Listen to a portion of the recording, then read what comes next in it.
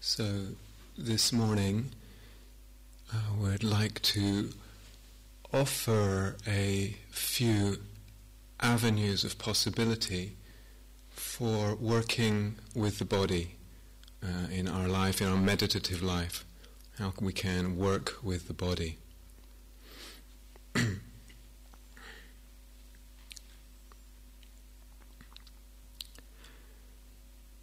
Should probably actually just say, do forgive me if I'm a little less energetic than usual. I've got a bit of some kind of illness I'm struggling to shake off, so forgive me.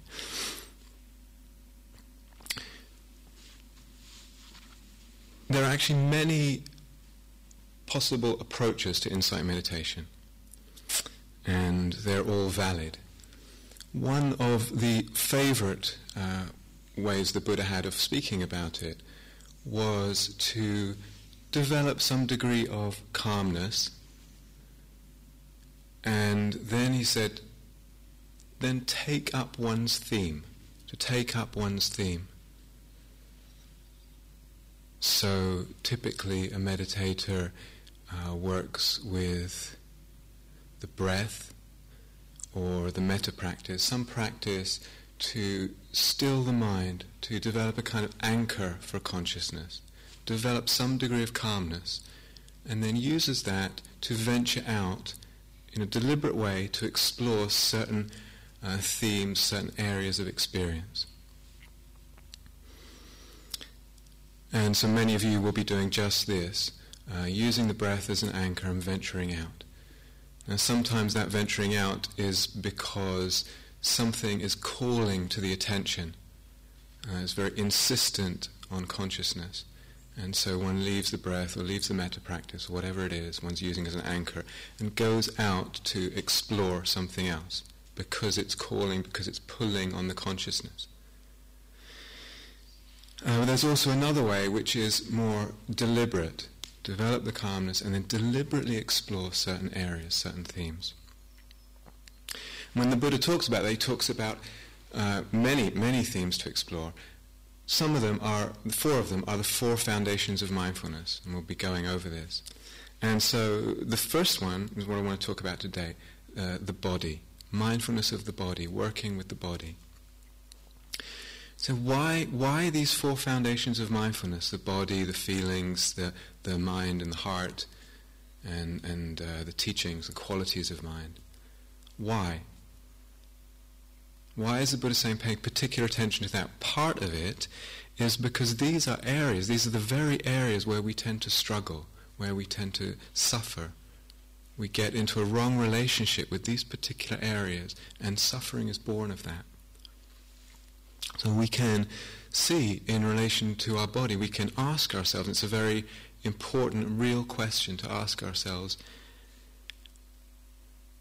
how much am I fighting my body? So, generally speaking, over one's life, but also at any moment, how much am I fighting my body? The way it looks, the way it appears, am I okay with that? Deeply, genuinely. The way it feels, am I fighting the way my body feels? When there's discomfort, when there's pain, am I fighting with it? And the process of aging and all that brings in the way we appear and the way we feel, am I fighting it? And death, this body dies, And on one level, of course, our body is, we could say, our home for this life. Everything we experience is kind of centered around this body. It's our home. Are we taking care of our relationship with that? In a way, it has to be right because we carry it around with us all the time. So what is the relationship with the body, generally speaking, or at any time? Is it a relationship of connection? Am I connecting with the body, or am I disconnected? Sometimes these are not easy questions. Am I connected or am I disconnected? Is there aversion, or is there respect? Is there a sense of wonder, of awe even, this miracle of a body? is there care? Are we really, genuinely, deeply caring for our body? Is there love running through that relationship? Kindness? Or are we putting pressure on our body? In all kinds of ways that's possible. Myriad ways it's possible for a human being to put a very unkind pressure on the body. Are we relating to the actuality of the body, or are we relating to the image of how we think it should be or how we want it to be in the eyes of others? There's a beautiful quote from Tsongkhapa. He's some of you will know he's a 14th century, one of the great Tibetan yogis and teachers. He says, "The human body at peace with itself is more precious than the rarest gem. Cherish your body. It is yours this one time only. The human form is one with difficulty. It is easy to lose." He continues, "All worldly things are brief, like lightning in the sky. This life you must know as a tiny splash of a raindrop, a thing of beauty that disappears even as it comes into being. Therefore, set your goal and make use of every day and night to attain it."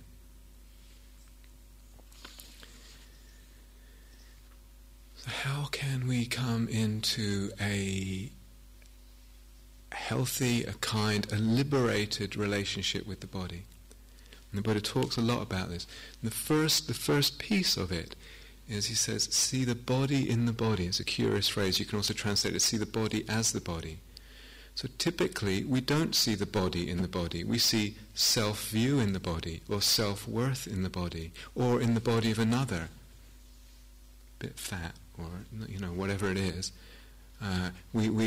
We judge another and we judge ourselves. We see the self-view and the self-worth, and we start comparing. We see self in the body and not body in the body. We don't see body as body. So right off the bat, the Buddha is saying, can we move into a mode of awareness, mindfulness, that sees body as body? That's the foundation of our mindfulness practice. And the more we can begin to do that, the more there is a sense of relief. How much suffering in this life comes from not seeing body as body, but from seeing self-worth in the body. Caught up in this comparing and judging, and our very view of ourselves is wrapped up in the image we have of our body in relation to some other images. And a huge relief of just putting that down and practicing a mode of seeing that's different. Seeing the body in the body.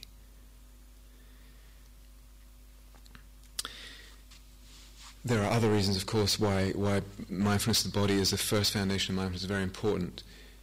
The body is also a kind of mirror. It's a mirror for the mind and the heart. And so we can see in practice how our emotions, our thoughts, our intentions are all actually reflected in the body. Some of them very clearly, some of them very subtly. And we can begin to be sensitive to that. Actually, I think meditation is very physical in this sense. Something about it's very, very grounded in the body. It's very connected with the body. Everything is reflected there. So our emotions are reflected in the body, and we can see this, certainly with anger and fear, how we feel that. All emotions. And there's a lot of talk these days about how emotions affect the body. And there's definitely some truth in that, but just a slight aside, how this can be taken up in certain New Age philosophies, etc., as a kind of unquestioned assumption. And particularly if people have illnesses which Western medicine hasn't yet found a cure for or solved, then in come all the theories, you're repressing your da-da-da-da-da emotion. And maybe there's some truth to that, but how much it can go over the top. And certainly people who suffer from chronic illnesses know how much blame there can be. End up blaming themselves. What am I not opening to? Why am I so repressed, etc.? So please, I think we should all be very careful in this area. Certainly the emotions affect the body, but likewise, and this is very common in Dharma, it works the other way. The body affects the emotions. And you can see this if you just play with the breath a little bit. Get the breath to really be long or very subtle and smooth, how the emotions are affected by it. It's a two-way causal pathway. Sometimes when we're very low energy in the body, that's a soil for certain negative emotions, for certain difficult emotions. And with low physical energy, how much we're prey then to feelings of depression or grief or irritability or whatever it is. And this can cycle. So something like grief, and it may be a genuine grief, that's there. It's actually quite tiring. Grief is a very tiring feeling. The energy, the physical energy gets low, and then we're prey to more grief, and it just spins its wheels like that. So causality often works two ways, and not to get too fixed on a sort of very, in a way, naive notion of cause and effect. Anyway, Buddha outlines many possibilities, possible meditations for working with the body. The most common one in insight meditation is this bare attention. So that's B-A-R-E, not B-E-A-R. Bare attention to the experiences, the sensations of the body. And this, I'm sure many of you are familiar with what it means. Is coming into as direct, naked as possible contact with the actual experience of bodily life. What does it actually feel like? Not my images, not the veil of concepts and conceptions and preconceived ideas. What does it actually feel to touch the life of the body directly? So there's huge emphasis on that as the basis. And this does give a real grounding to the life and to our sense of practice, and also very much a foundation for exploring, of course, the body, but also the mind and the heart.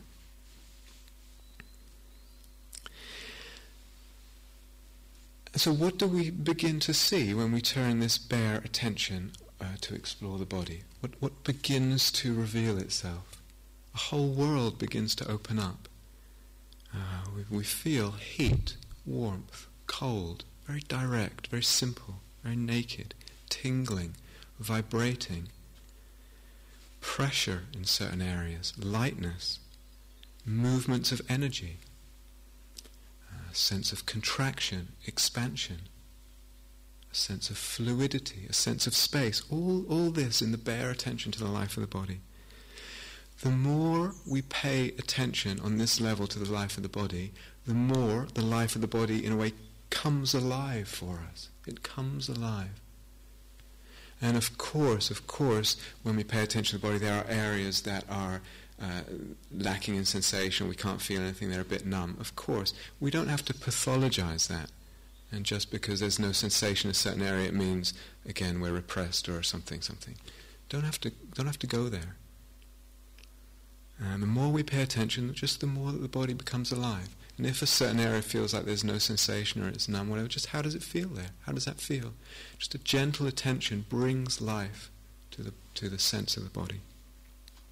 And we can become extremely sensitive with all this. And the body, a very sensitive tool of response, really. So picking up any sound actually can be felt reverberating through the body. Certainly when the rooks are going, you can sometimes feel it's just ricocheting in the body, in the stillness. But actually any sound. So we can develop this sensitivity.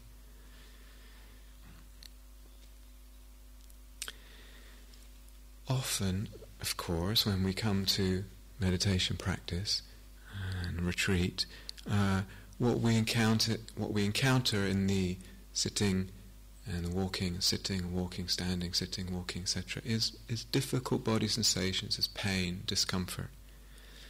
So I want to say a little bit about working with difficult body sensations. First thing to say is it's not an endurance test. So there's no medals given out for meditative machismo or whatever. It's just not about that. Can we explore with kindness the difficult aspects of having a body? Because to have a body, to be human, means that at times we will have discomfort, we will have pain. No question about it. It's part of life. It's part of having a body. Are we willing to explore that and not just react to pain as something we need to flee from? Can we explore our edges in practice? And being willing to do that with kindness, with curiosity, and when it's too much, to change the posture, just to change, slowly, mindfully. And that's part of the meditation, just to realize, how does it feel when it was uncomfortable, painful, and one changes slowly, and there's the relief, and there's the change of sensations, all that in mindfulness. So how can we explore the difficult there? First thing we often notice, when there's difficult sensations in the body, say in the hips or the knees or the back or wherever it is, what we notice very often is the rest of the body tensing and recoiling. We can actually pick up in the body awareness this resistance and tension to the pain. So the first port of call is to see if we can just relax the rest of the body. Just as much as we can. Just can it be relaxed a little? Is it then possible to give mindfulness to the discomfort and go underneath the label, this bare attention, underneath the label of pain? So pain is a word that we slap onto things and then we run away, often. Can we go underneath that label and see what's there? So itching is quite a good one, interesting one. Usually we're not going to die of an itch. And it's quite a curious thing, an itch. What is an itch? Do we hang out long enough and actually put the awareness there? What is that? It's a very odd thing. Can we explore that? And the tendency is just to want to scratch it and get rid of it. What if we don't and just explore what the actual experience of an itch is? And working with discomfort, and pain, can we notice its edges? Are they very abrupt edges, or does the pain kind of taper off gradually over an area in the body? To remind ourselves that pain, it can, when it's very strong, can feel like it takes up the whole of our experience. But check, there's probably some areas of the body that are not in pain. If your knee hurts and it seems to be taking up everything, check out your nose or the ears. Are they okay? Your hands are often quite a safe area. Just to remind oneself it's not everything. When we're working with pain, we can work with the awareness in a very microscopic way. So literally putting the painful sensations under a microscope, really diving the attention in there to see the fabric, the very fabric of the experience. As close as we can, as detailed as we can. That's one mode of using the awareness. Very, very helpful. Can be. Another mode, equally helpful, is in a sense the opposite. It's as if looking at experience under a wide-angle lens, really opening up to a very spacious sense of awareness. And within that space, the pain in the body is just one part of the space. It's not taking up everything. In a way, it relativizes it a little bit. Spacious awareness can be very helpful also, because within that space, within that wider space, we can begin to become sensitive to the deeper aspects of our relationship with the pain. Generally, when there's pain, there's aversion. Want to get rid of it, want it to go away, want to flee it, want to push it away, aversion. Something about that spaciousness begins to reveal the aversion in all its actually varying levels of subtlety, and we can begin to work with it and just relax the aversion, just relax the aversion, relax the aversion, relax that pushing away. Very, very profound avenue of practice.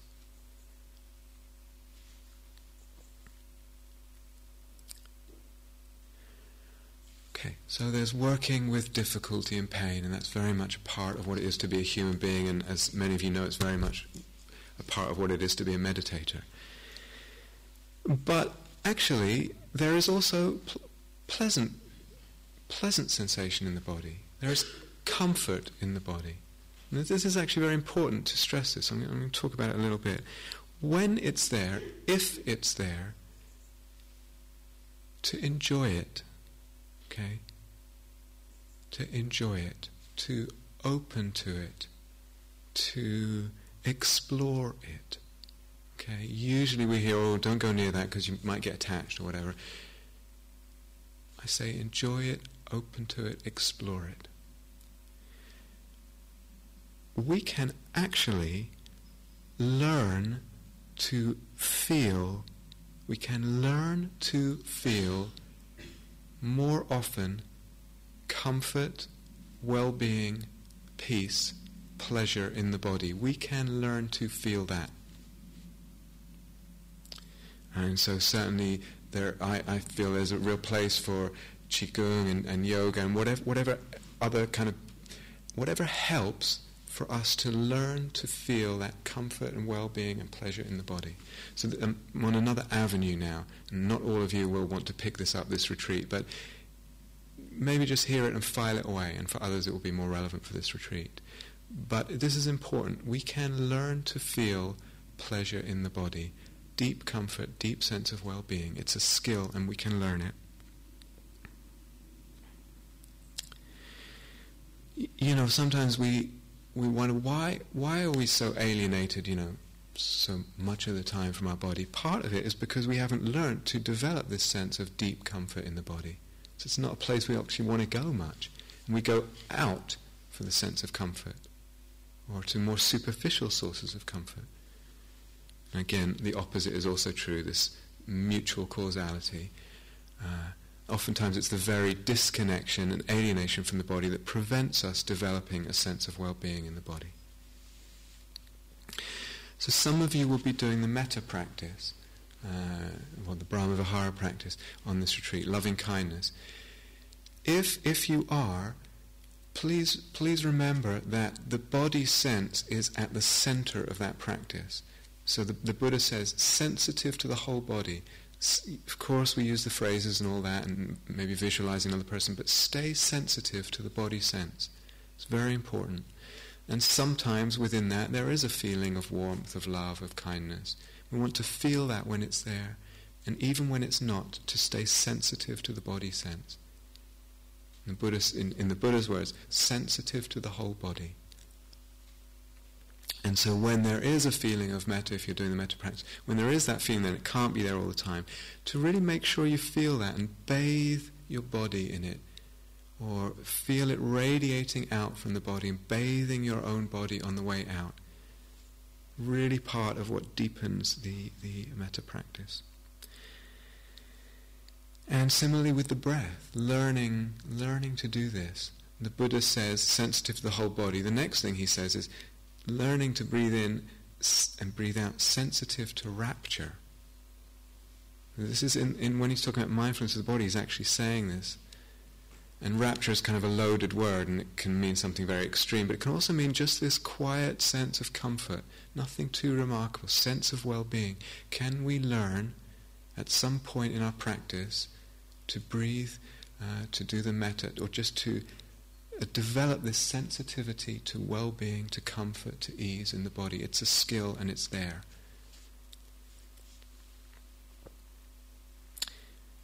And actually, is it that far away? Is it that far away for us? Is it that far-fetched? It can seem it, and I know this is the second day of a retreat. It can seem it, but I wonder actually if it is that far away.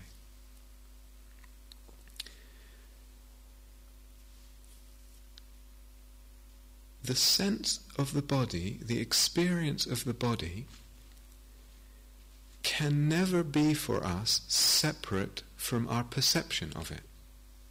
It can never be then separate from our mind and heart, from the way we are looking for it. In a way this is obvious, but actually this is extremely significant. The experience, the sense of the body is never separate from our perception of it.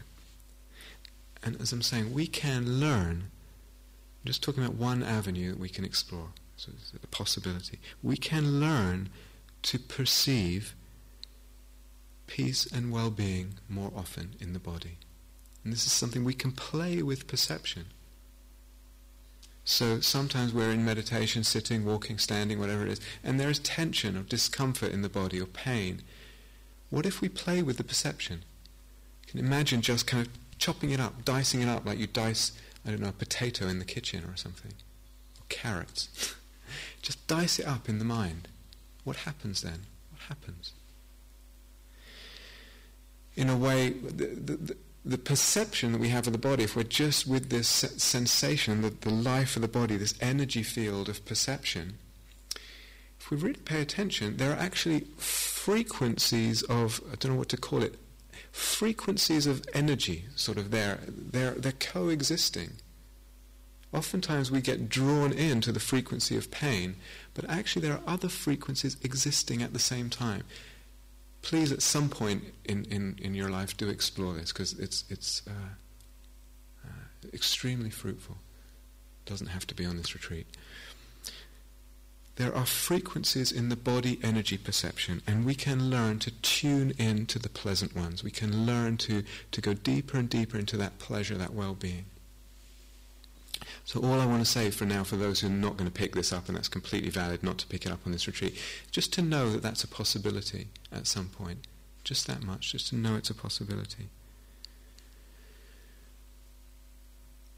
This idea of bare attention that is so, in a way, so common in insight meditation, bare attention, is actually not a phrase, not a concept that the Buddha ever used.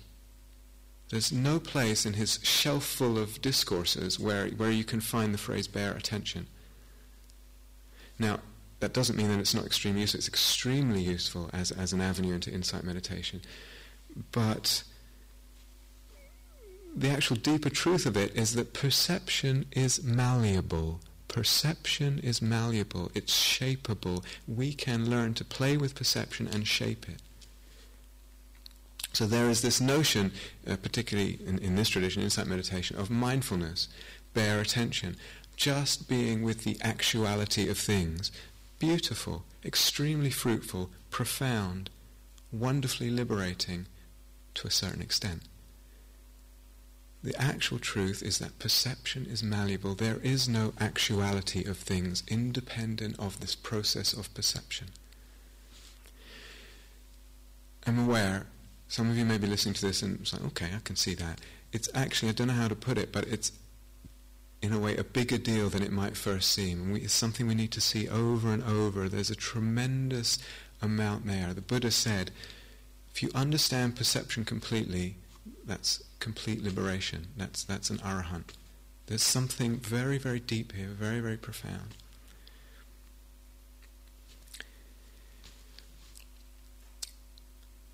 So, anyway, most of the time, perhaps, or rather often, we are sitting, walking, standing in meditation, and actually there's nothing very particularly dramatic or strong going on in the experience. Does that mean that the bodily life is not interesting? Is that what happens then? This mindfulness of the body is an extremely deep resource for us. Extremely deep. It's easy to overlook it. Short time after the Buddha died, and one of his chief disciples, Sariputra, had died a little while before the Buddha. And then Ananda, the Buddha's cousin and attendant, who had been with the Buddha for years, decades, looking after him and being right at his side, said to himself, what to do now? The master is gone. The friend is gone too, Sariputra, the friend. What to do? And he says, and this word in Pali, kayagasati. Kayagasati. It means mindfulness immersed in the body. So immersed in this field of awareness, this field of energy, of perception. Mindfulness immersed in that. He knew what a deep resource it was. Kayagasati, that's my resource. So whether it's pleasure, whether it's unpleasant, whether it's neither, this mindfulness of the body. And we're really in our life and in our, of course, in spiritual life, in our life in general, we need to take care of the body. Absolutely we do. Of course we do when there's illness, when there's sickness. We need to take care of the body. But just as significantly, in some cases more significantly, are we taking care of the relationship with the body?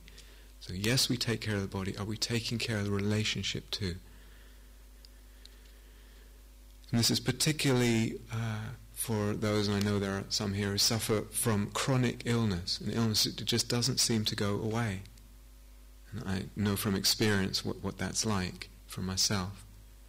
And I remember years ago, in a period of suffering intermittently from this chronic illness, years ago I remember being at home and in a period where there was quite active illness, and being unable to sleep, and the discomfort and the agitation in the body, and then just getting out of bed, in the middle of the night really, and just sitting, meditating, and immersing the mindfulness in the body, working with the letting go of the aversion, relaxing that pushing away, just over and over, opening, relaxing the pushing, relaxing the aversion.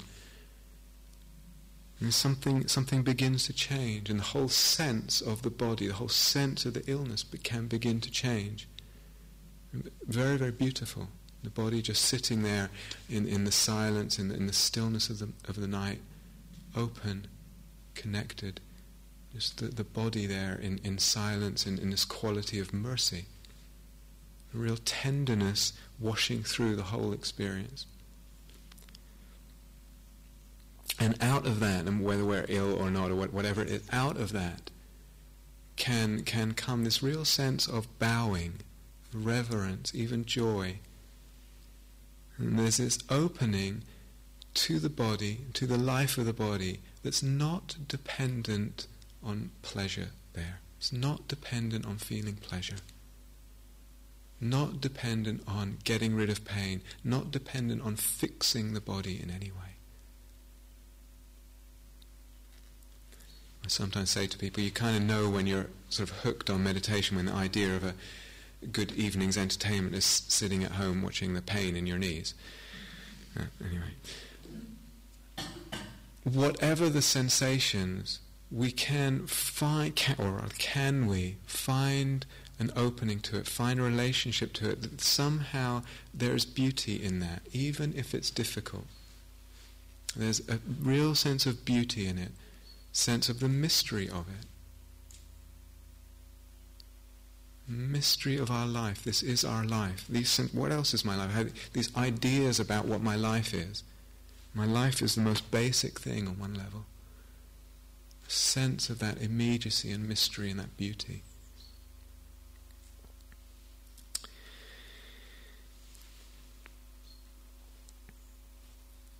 So there's working with the unpleasant and with the pleasant, and the discomfort and loveliness in the body.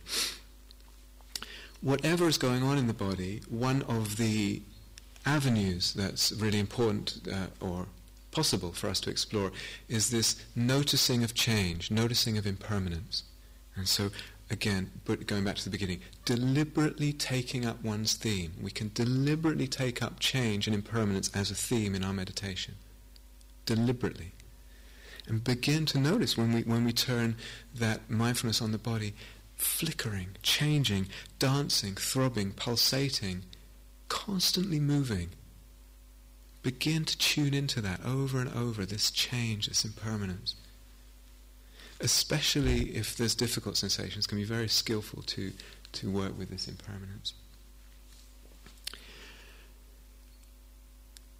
There's another way of working with impermanence which I find sometimes very powerful, and it's more to do with the contemplation of death and impermanence in that way. And this is not morbid, or doesn't have to be morbid. And a sense of sitting, walking, standing, being in the body, in this moment of the body sensation is in the context of our death. It's in the context of vast, we could say vast expanses of time, billions of years the universe is old, billions of years the universe will last. our life, 50, 70, 90, 100 years, tiny in the vastness of that time, tiny in the vastness of that space. Can we actually bring this into our reflections, into our relationship with the body? So it's not just this micro moment-to-moment impermanence that we're noticing, it's actually the actual experience, even now, this moment. This moment is in the context of our death. It's in the context of the vastness of time.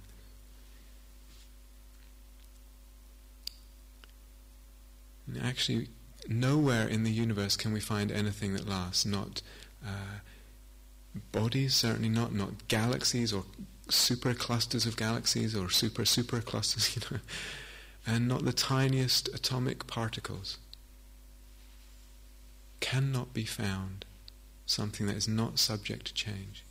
Can we begin to contemplate this deliberately?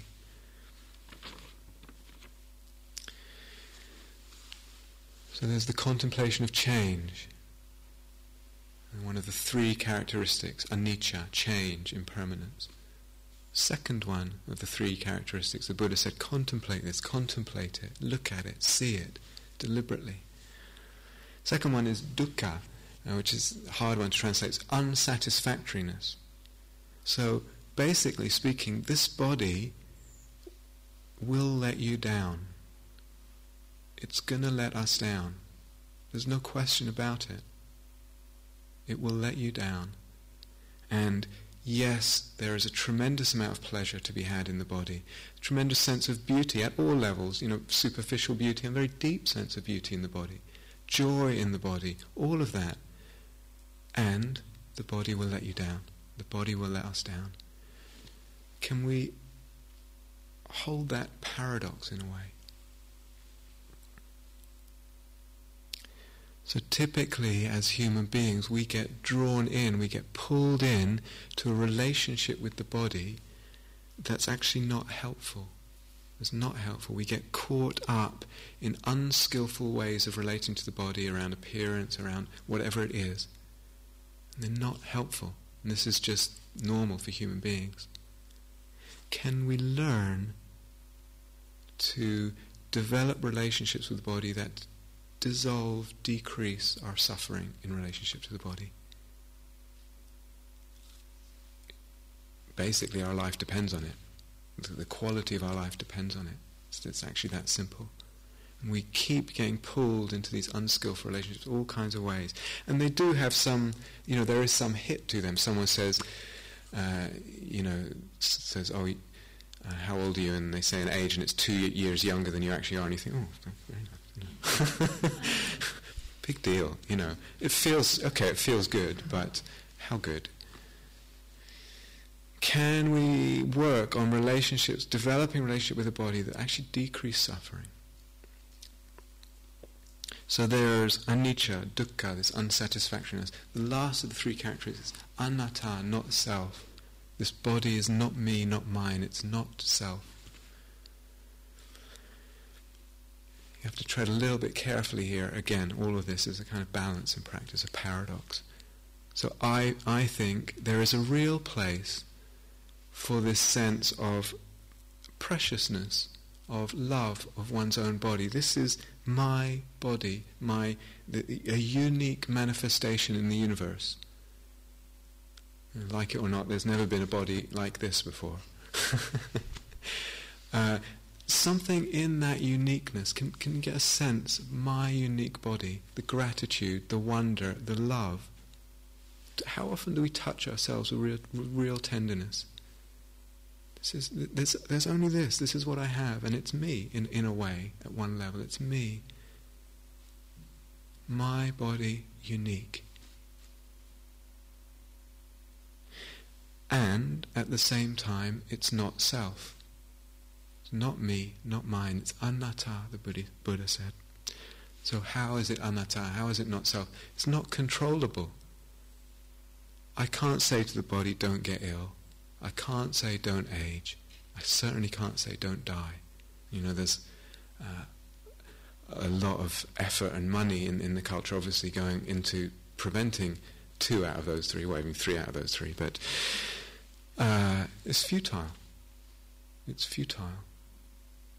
Body is uncontrollable. We have a certain amount of control, but fundamentally it's not self and therefore not controllable. We can't say it's self. Ramana Maharshi, one of the great Indian sages of the first half of the 20th century, he said,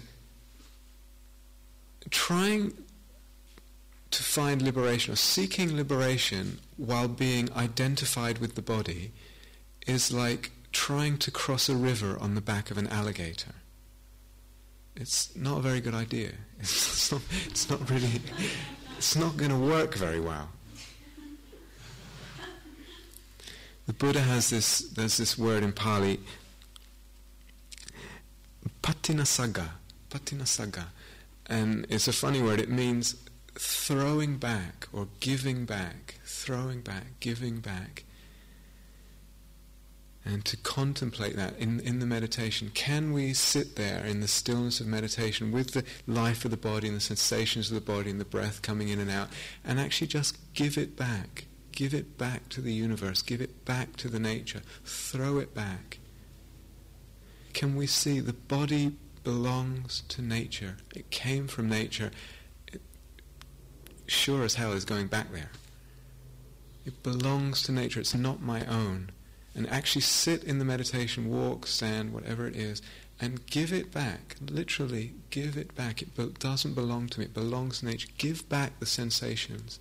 Let the universe own them. Let nature own them.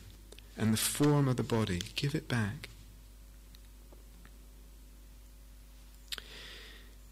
Can we contemplate in our practice this fact of the body coming from nature and returning to nature? Contemplate that in a way that actually somehow the heart is opened and touched by that. Not that it's cold or nihilistic or even scary. It's just somehow the heart is actually touched and open, and we get a sense of the freedom there.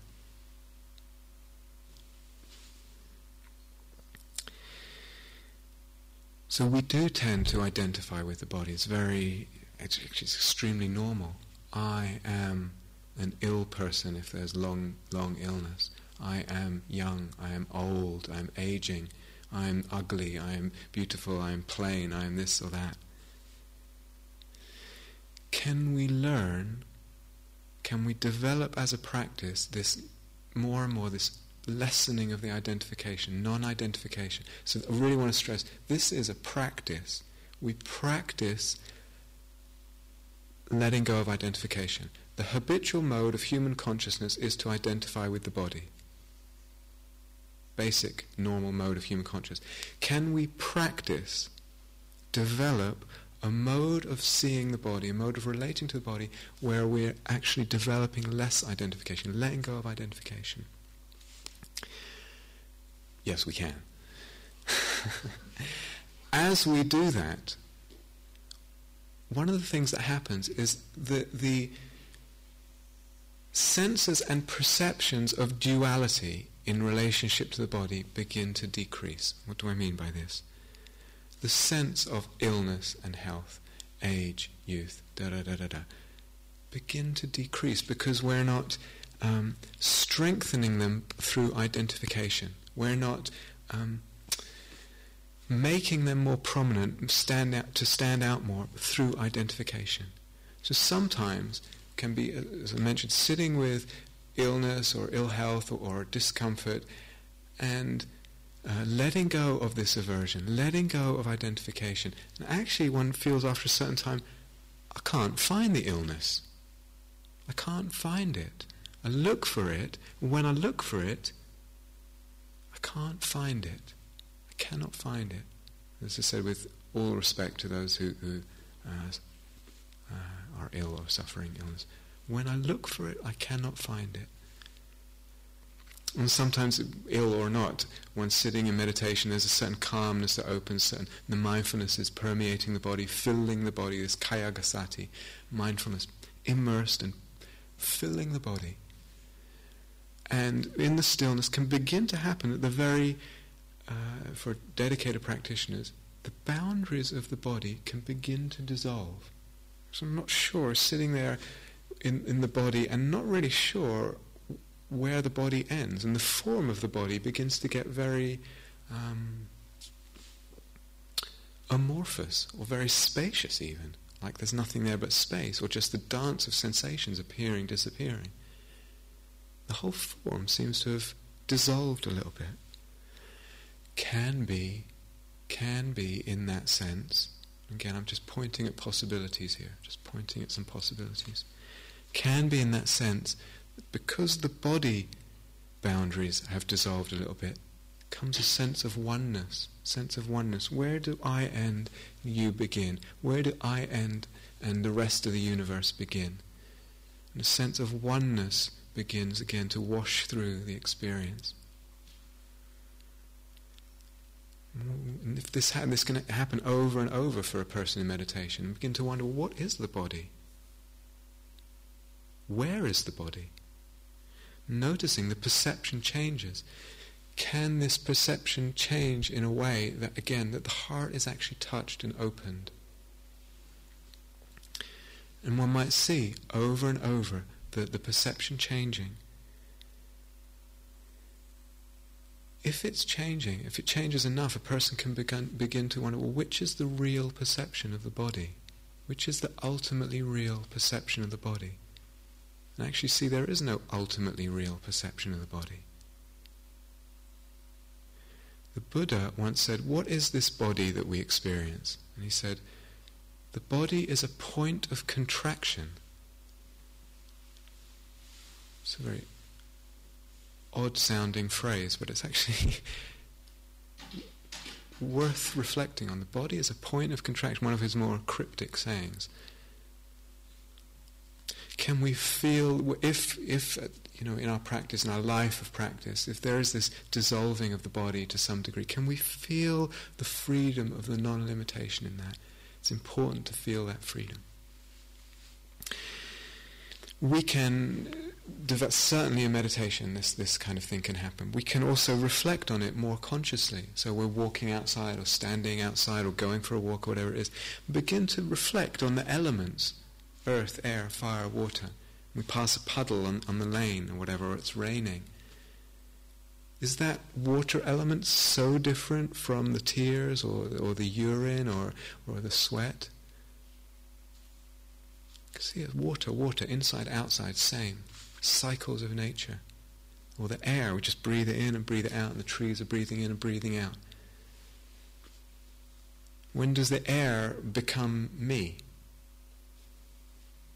Heat, inside, outside. It's the elements. There's this permeability of the body. And the earth, is it really this solidity? Is it really different from this solidity? It's the same. At one level it's the same. Where you eat some soup. Soup's kind of a fluid food. At what point does the soup become me and my body? Or the sacred food of porridge, which seems to be a staple for all retreat centres I've ever been to. The retreat breakfast. When does, it's kind of slimy, gungy, fluidy food. When does that become me? In the intestines, it's permeating through the walls. Or you could reflect, here's this body. If I chop off my foot, is it still a body that's left? Okay, I'll chop off the other foot, I'll chop off a leg, I'll chop off an arm. How much can I chop off and we still look at it and call it a body? Body is a convention. We can't actually find the body, even intellectually. And we begin to experience this in meditation too. So we say in Dharma language, the body is empty. It's empty of inherent existence. Listen to this from the Buddha. Suppose that a large glob of foam were floating down the river Ganges, and someone with good eyesight were to see it, observe it, and appropriately examine it. To them, seeing it, observing it, and appropriately examining it, it would appear empty, void, without substance. For what substance would there be in a glob of foam? In the same way, a practitioner sees, observes, and appropriately examines any form, any body, any form that is past, future, or present, internal or external, blatant or subtle, so any sense of the subtlety of the body or the grossness of the body, blatant or subtle, common or sublime, far or near. Sees, observes, and appropriately examines any form. To them, seeing it, observing it, and appropriately examining it, it would appear empty, void, without substance. For what substance would there be in form? And another beautiful quote from the Buddha in a similar vein. Knowing this body is like foam, same metaphor. Knowing this body is like foam. Realizing its nature, a mirage. Cutting off the blossoms of Mara. You go where the king of death cannot see. Knowing this body is like foam. Realizing its nature, a mirage. Cutting off the blossoms of Mara, you go where the king of death cannot see. This body is, as the Buddha said right from the beginning, subject to aging, sickness, and death. Fundamental. And that's the experience that we typically have of the body, subject to aging, sickness, and death. How are we in our lives with aging, sickness, and death? How are they for us when there's identification with the body?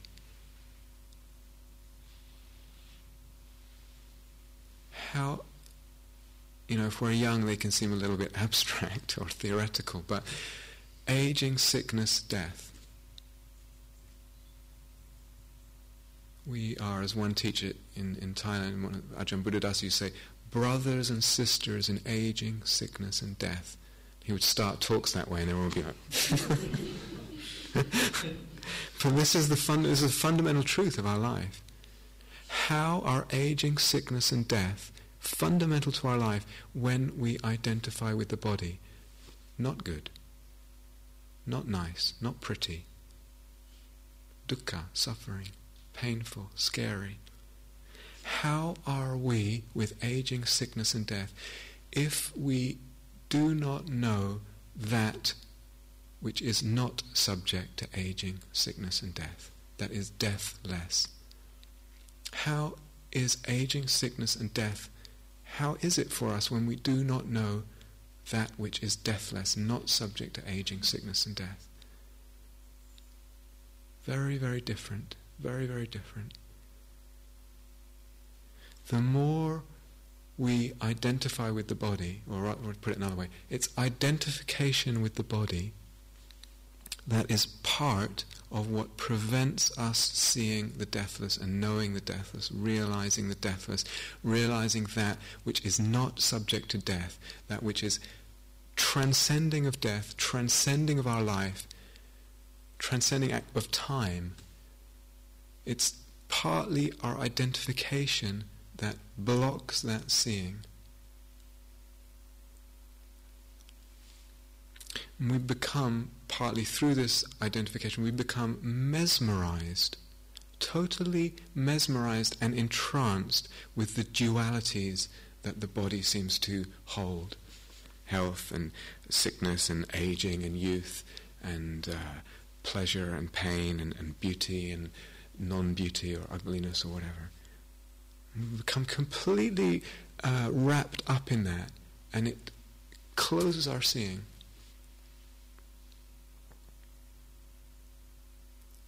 Can we learn? This is what practice offers us. Can we learn to see differently? To me, that's what insight meditation is. It's learning to see differently, practicing learning to see differently. Can we all learn to see differently so that we are less or not under the spell of these dualities and appearances? And the less we are under that spell, the more freedom there is. So the Buddha said, when he talks about mindfulness of the body, he says unequivocally, and he says this leads to the realization of the deathless. Mindfulness of the body, when pursued, when developed, these are his very words, leads a person to realization of the deathless. Realization of that which is beyond all this, beyond time, beyond life, beyond death, which can then, in a way, shine through our life, permeate through our life, and change the relationship with aging, sickness, and death, and all the rest of it. So that's there, and the Buddha's saying right from the first, that's there. And in a way, we decide what we want from practice. We decide how much freedom we want. That's up to us. And it's all there in the Dharma. We can decide we want some degree of freedom with the body, less painful relationship with myself, with the body. It's all the way, and the current of the Dharma goes all the way through. It's all good. We can decide that.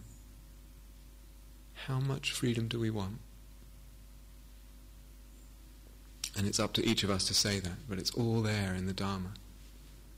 All there in the flow, in the current of the Dharma. I think, was it Christina who said in the opening talk, the Buddha, the Dharma has one taste, just as the great ocean has just one taste, the taste of salt. So the Dharma has one taste and one taste only, the taste of liberation. And we kind of decide where we get off there, and it's fine. We can have a bit more freedom, a bit more openness with the body, a bit less pressure, or more and more and more and more.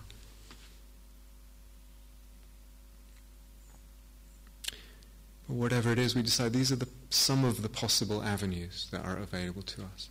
As I said, in terms of insight meditation, we can be with the breath or the metta, whatever it is, and then just go out to what seems like it's insistently calling, if the body is insistently calling, just to explore that. Or, when there's some calmness, just deliberately letting the breath go, letting the metta go, and going out to investigate the body, the life of the body, in some of these ways.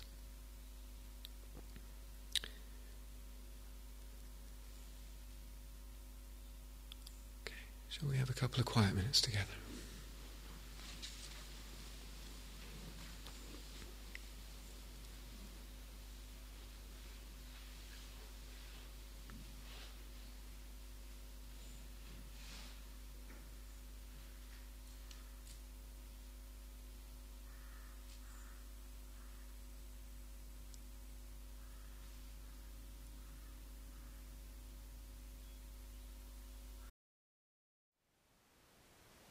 Thank you for listening. To learn how you can support the teachers and Dharma Seed, please visit dharmaseed.org/donate.